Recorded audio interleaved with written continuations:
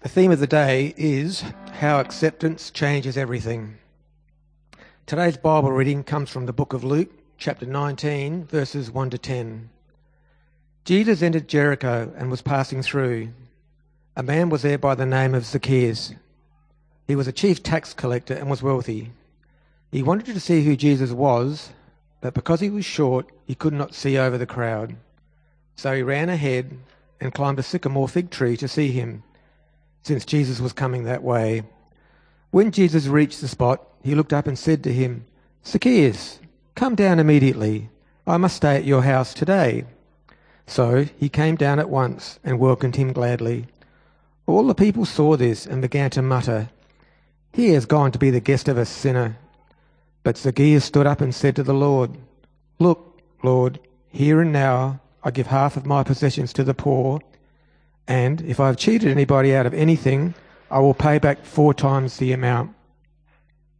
Jesus said to him, "Today salvation has come to this house, because this man too is a son of Abraham. For the Son of Man came to seek and to save the lost." This is the word of our Lord.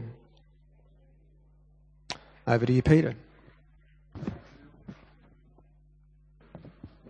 Let's pray. Father God, along with St. Paul from Ephesians chapter 1, we pray that you would give us a spirit of wisdom and revelation, that we may come to know you personally and intimately, that we may know the power of your resurrection, and that we may minister Jesus with the same open heart of acceptance that you did. And so we welcome you, and we open our hearts to you, Jesus. Amen. It's good to be here with you. Not only this week, but I'm also back again next week, and I look forward to that. One of the first things I do when I get invited to go to a place is I look up the 3-year lectionary and see what's the reading for today. And the gospel reading for today is one of my favourite. Luke chapter 19, Jesus and Zacchaeus. And so I've been thinking about this for a couple of weeks. And as I've been thinking about it and reflecting on it, not a story, an encounter, as I've been reflecting on this encounter, I've realised just how powerful it is. And again, the richness of looking at Jesus every day and seeing, what did Jesus do? How did Jesus respond? How did Jesus carry things out? How did Jesus bring the richness of heaven to ordinary individuals? And I had this revelation. And my revelation was this, that when God created us, right back at the beginning of time, before time, or after time was created, God created humans. He created us in his image. And when God created us in his image, that means he created us in his likeness. We represent God. And in his image, he gave us 3 things. He gave us intimacy with him. That means we get to know God personally. We get to talk to him. We get to know his heartbeat. He doesn't keep secrets from us. Secondly, out of that intimacy with God, we have intimacy with each other. When God created Adam and Eve, they were naked and not ashamed. In other words, there was nothing embarrassing about it. There were no secrets that they kept from each other. And thirdly, he created us with freedom. He said to Adam and Eve, you're free to eat from any fruit of the tree in the garden except the tree of knowledge of good and evil. And of course there was a choice, because without choice there's no freedom. And when sin entered the world, those 3 things were destroyed. Freedom became bondage. Intimacy with God was cut off, and straight away Adam and Eve run into hiding. And intimacy between man and woman was destroyed. Adam and Eve, it says, they knew they were naked and they clothed themselves. All of a sudden, there's shame, there's stigma, there's embarrassment, there's a lack of connection. What God has done in the person of Jesus Christ is God himself has entered this world not just to clean you up and make you fit for heaven, but Jesus has entered the world to restore you to the original image which you were created in. He doesn't just take a little bit of your heart and polish it. He doesn't sandpaper off a little bit of anger. He doesn't bevel off a rough edge of jealousy or envy. He doesn't take a lathe or a plane to a little bit of lust and licentiousness. No, he creates a totally brand new heart. It says in 2 Corinthians 5:17, if anyone is in Christ, there is a new creation. The old has gone, the new has come. Totally, completely restored, recreated in the image that we were originally created with. Even though we are in a broken world, we walk around, as the Bible says in 1 Peter, as God bearers. We carry within us God because we are recreated in his image. We are not God, but we are recreated to carry him. How do we do this? How do we carry the image of God to other people? How does Jesus bring the restoration of this image to us? We get to see a glimpse of it in the gospel for today from Luke 19. We have a tarnished creation. His name is Zacchaeus. Zacchaeus is up a tree trying to get a glimpse on this guy who has come to town, and Jesus walks towards the tree. As Jesus walks towards Zacchaeus, and here's the key question of this message, as Jesus walks towards Zacchaeus, what does he see? He sees a person created in the image of God. With a broken image, but created in the image of God. I can tell you what Jesus doesn't see as he walks towards the tree. He doesn't see a swindler. He doesn't see a chief tax collector. He doesn't see a thief. He doesn't see a lonely person, even though Zacchaeus, by observation, is all of those. Jesus sees a person to be loved. He sees a person who needs acceptance. Do you know your starting point changes everything? If you see a swindler, if you see a person who has cheated other people, if you see a person who has ridden roughshod over other people in order to get to a high position, then your starting point is one of sort of disgust or judgment, or you're not worth it, or why should we have anything to do with you, or you're lonely? Well, that's what you deserve if you're going to have the lifestyle you have. If that's your starting point, then rejection, judgmentalism, aloofness, keeping your distance becomes the method of operation. But if we see a person as a person with a fallen image that needs to be restored, and the only way it can be restored is through acceptance, it changes your actions.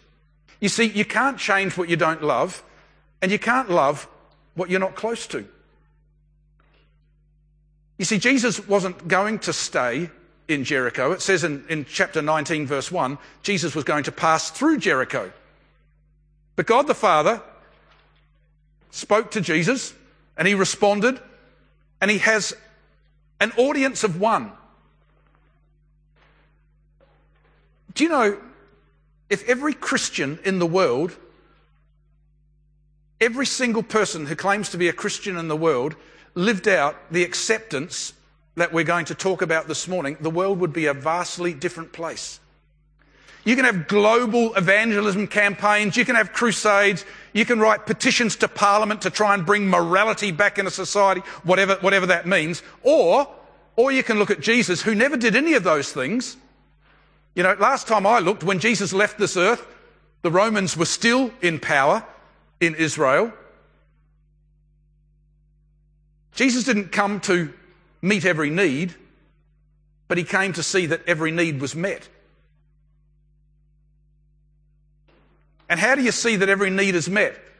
You empower every single individual to be a need meter where they are. Jesus meets the global need for restoration with the Father, but when he left this earth, there were still lonely people, there were still blind people, there were still beggars, there were still lepers, the Romans were still in control, there was still dissent and problems. So he didn't come to meet every need, but he came to see that every need is met. And he did that by empowering you and me to live in the fullness of his Spirit so that we would minister as he ministers, that we would act as he acts, that we would take the example that he did. And he shows it here as he comes toward the tree for the worst layabout in town, the one that everyone else has rejected. And he says, Zacchaeus, hurry up and come down. I must come to your house today. Jesus brings a ministry of acceptance, of inclusion, of connection. He doesn't say, oh, I'm going to keep a distance from you because your values are different from mine, your attitudes are different, or I don't like the way you carry on, or that kind of music's off to me, or the way you worship, that's really wrong. No, he's inclusive, he's generous, he's engaging. In Jesus, you see the character of God lived out in action. And what's the character of God? Well, what's the fruit of the Spirit? Love, joy, peace, patience, kindness, goodness, gentleness, humility, faithfulness, and self-control. And so Jesus comes to the one person in town that no one else has anything to do with, and he says, Zacchaeus, you and me, let's do lunch. I would have loved to have been a fly on the wall. You know, I've got a vivid imagination, and next week I'm going to be talking about how questions are the most empowering way of doing ministry. And I was thinking about that the last couple of days. I don't reckon Jesus made many exclamation marks when he was in having lunch with Zacchaeus. But I reckon there were a lot of question marks. So Zacchaeus, how did you get into the whole taxation business? Zacchaeus, this working for the Romans business, how did that begin? How did that work for you? And he would have found out what happened in his heart. And you see, as we connect with what happens in people's hearts, and as we bring good news to sad hearts, people experience something different. What I do know, while I don't know what was asked and what was said in lunch, I do know what Jesus said after lunch. And after lunch, he gets up and he says to the crowd, remember in the Bible reading, it says, when Jesus was going to Zacchaeus' house, everyone grumbled. I love that translation. They grumbled. And they murmured because Jesus has gone to the house of a, inverted commas, sinner. And afterwards, so everyone has said, this man's a sinner, which means he's not kosher. Now afterwards, Jesus stands up and says to everyone, I tell you, this man, he is a son of Abraham. He's a son. When God created us in his image, what did he create us as? Sons and daughters. When humans rebelled against God, what happened? They said, we're too bad to be your sons and daughters. We know you're a good father, but you don't want children like us. So Adam and Eve go and hide. You know that from when you were a kid, don't you? You do something wrong, you hide. And the human race has been in hiding ever since. We don't have a morality problem, we've got a hiding problem. And why do we have a hiding problem? Because a lot of Christianity has said that if you do that, you'll get nuked. If you do that, you're in trouble. If you do that, God won't love you. And Jesus comes and says, oh, that's not true. That's a travesty. My Father's not like that. And so, if you're into points, there's 6 points. Acceptance with an arrow leads to identity. Jesus comes and he accepts Zacchaeus. Zacchaeus responds to that acceptance, and Jesus says, this man is a son of Abraham. His identity is not tax collector. His identity is not rip-off merchant. His identity is not lonely person. His identity isn't even, I'm the one that hosted Jesus for lunch. No, his identity is son. That's the restoration of his image. That's the new creation. Identity, acceptance leads to identity.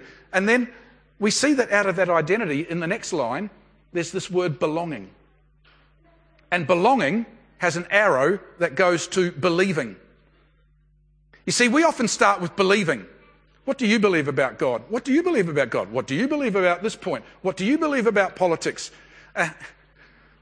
People, you know this by experience, folks. People don't give a rat's what you believe if they don't know that they belong.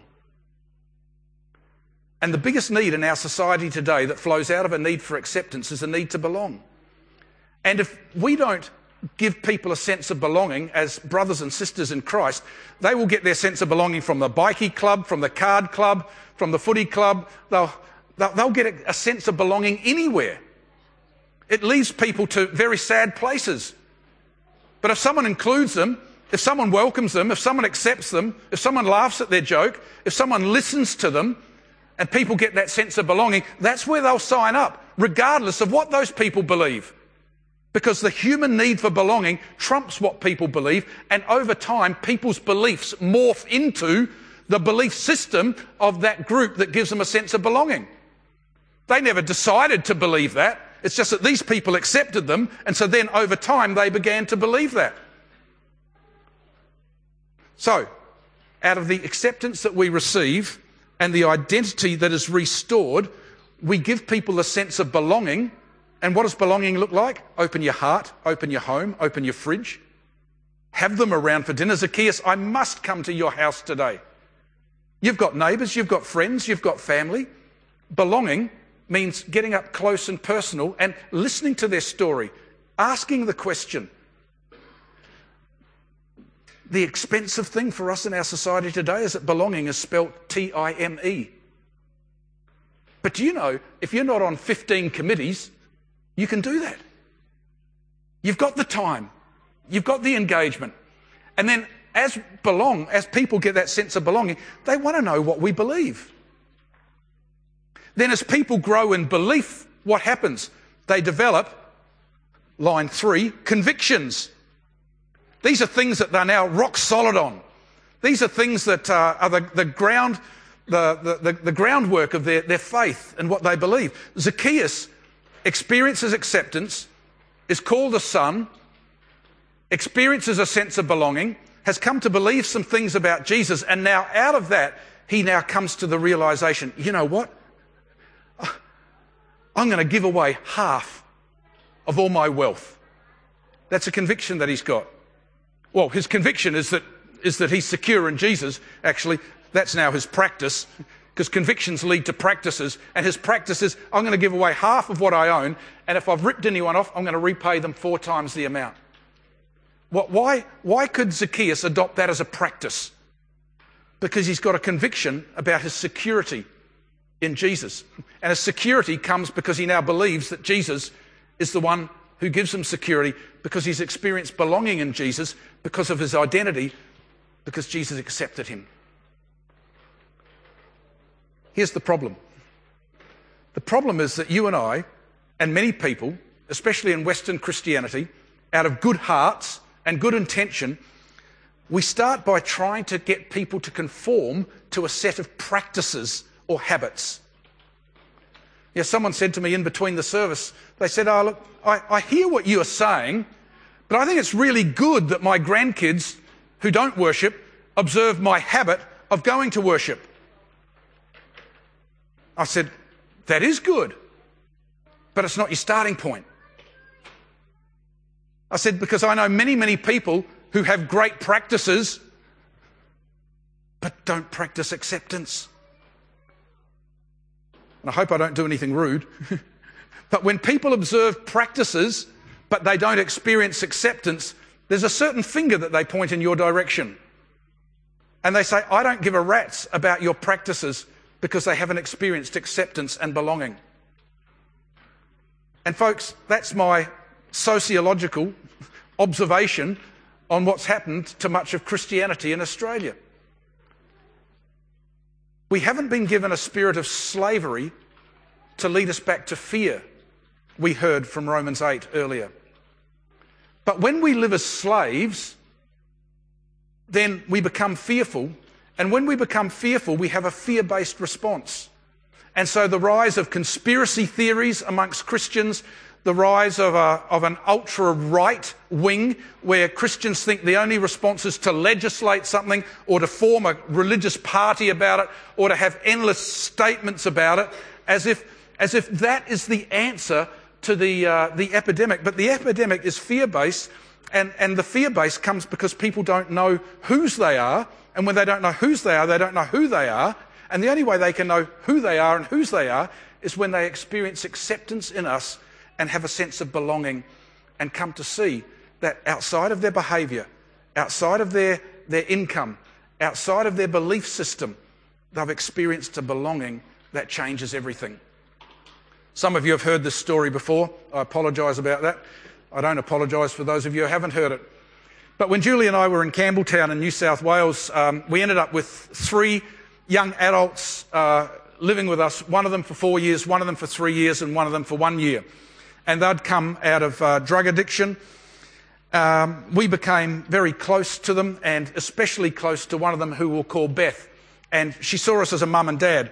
Then in 1996, we came across here, and we stayed in contact with her for a while. For a long time, but then for various reasons in her life, she changed her name a couple of times, changed her contact details, etc., because there was some abusive stuff from her background which was raising its head again. Then we found ourselves in Katoomba in New South Wales, where Julie was doing an Elijah House prayer counselling course for a week. I'd just run the Sydney Marathon, so I couldn't walk. I was recovering. And I remembered that Beth lived around that area somewhere, so I tried her phone number. No, didn't work. Thought, surely she's not on Facebook still. Tried Messenger, got a message back. Patchy, is that you? She knew me when my hair started to go. Patchy, is that you? I said, yes, this is Patches. And anyway, we were messaging back and forth, and then finally we said, this is ridiculous. Why don't we actually phone each other? So we phoned each other, and I said, where are you? She said, I'm at Mount Victoria or something like that, an hour away. And I said, look, I'm here for the week. Why don't we catch up? And she said, I'm coming to Katoomba for therapy tomorrow. She was in therapy twice a week. And I said, that's fantastic. She said, and tomorrow's my 40th birthday. Isn't it amazing? Only the Holy Spirit could arrange for us to be there and for her to be there on her 40th birthday. So we arranged where we were going to meet the next day, and I was going to take her out for lunch. And she said, oh, Peter, before... And I said, it's okay, Beth, you don't have to tell me. And she said, tell you what? And I said, I know, you're gay. And she said, how do you know I'm gay? Who told you? And I said, the Holy Spirit did. She goes, when? I said, about 7 seconds ago. I said, I didn't know it, but when you said something, I said, all of a sudden it was in my head. And she said, do you still want to do lunch tomorrow? I said, Beth, of course I still want to do lunch tomorrow. So here's Beth, after therapy. She told me later on she'd had this dream. She didn't know whether it was a dream or a vision but it was a longing deep in her heart where she would be embraced by either Julie or myself. And so here she is coming out of therapy, and on her 40th birthday in the main street of Katoomba, I embrace her, and she cries and cries and cries into my shoulder. Then we go for lunch. And for the next 3 hours, Beth tried every trick in the book. This was in the lead up to the referendum, the vote in Australia on same-sex marriage. And Beth tried every trick in the book she could to get me to tell her what my position on same-sex marriage was and what I was going to vote. And I successfully navigated using every trick in the book not to answer her question. Until it came to the point where she said, I know what you think because you're not telling me. You're just like the rest of them. And I said, Beth, look into my eyes. Who took you in off the street? Who gave you a place to stay, etc., etc.? And then she started crying again, and she said, I'm sorry for saying that. And then she again said, but tell me, why won't you tell me what you're voting? And I said, because if I say I am voting in favour of same-sex marriage, then you will say, oh, Peter has endorsed my choice of sexuality, and you will take my assent as your belief system. And if I say I'm voting against it, you will say, just as I thought. You aren't in favour of me and you don't love me. And I said, here's the whole reason why I'm not telling you what I'm voting. Because, Beth, your identity is not determined by your sexuality. Just like my identity isn't determined by my anger, my identity isn't determined by my lust, my identity isn't determined by my bad days. God loves me on my bad days and he loves me on my good days. He doesn't love me any better or any more on my good days, and he doesn't love me any less on my bad days, because he's consistent, he's faithful, he's true, he's not fickle, he's not a human. And acceptance is the currency of the kingdom. Acceptance is how the kingdom of God comes to people, one life at a time, one person at a time. And so while practices are good and I encourage you in your practices. Practices come out of convictions. Example, if my conviction is the Word of God is reliable and helpful, then you may have a practice where someone reads one verse a day, someone listens to a chapter one week, someone rings someone up and they share Bible verses over the page, someone at 5 o'clock sets the alarm and gets up and reads a Bible verse with it. You've got about 1,000 different practices to come out of that conviction that the Word of God is important. So practices can't be our starting point. So if your practice in your family and with your relatives is to worship God, that's great. But please don't make your starting point with your non-Christian family members. It'd be great to see you in church sometime. Because it doesn't work. They just get rebellious. They just get resentful. What if we started up here with acceptance? What if it looked like an apology? I'm sorry that the last 3 times you've got together I've tried to badge you to come to church with me. You know, I know that you've heard about Jesus, and I just want to say that I'm sorry for that. I've discovered what it means to be a son or a daughter of God before a church attender. I still love attending church, but it flows out of the fact that I'm a daughter or a son of God. Why don't you let them see your acceptance and let them see your identity and let them see that they belong and that you're not silently judging them?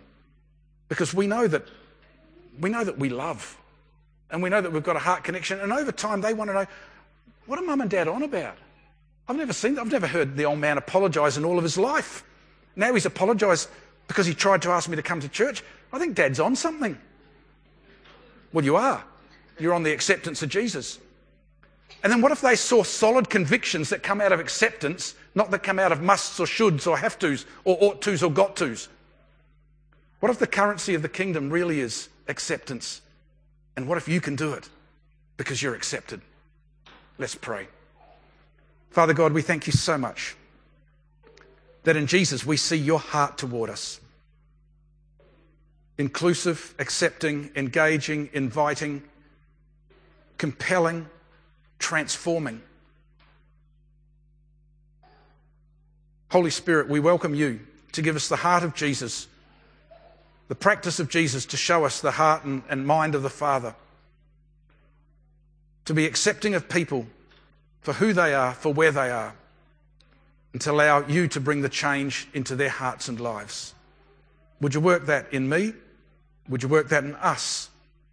Would you work that in a community, and would you work that across the globe? We pray this, Jesus, in your name, because we are accepted by you and you are our King.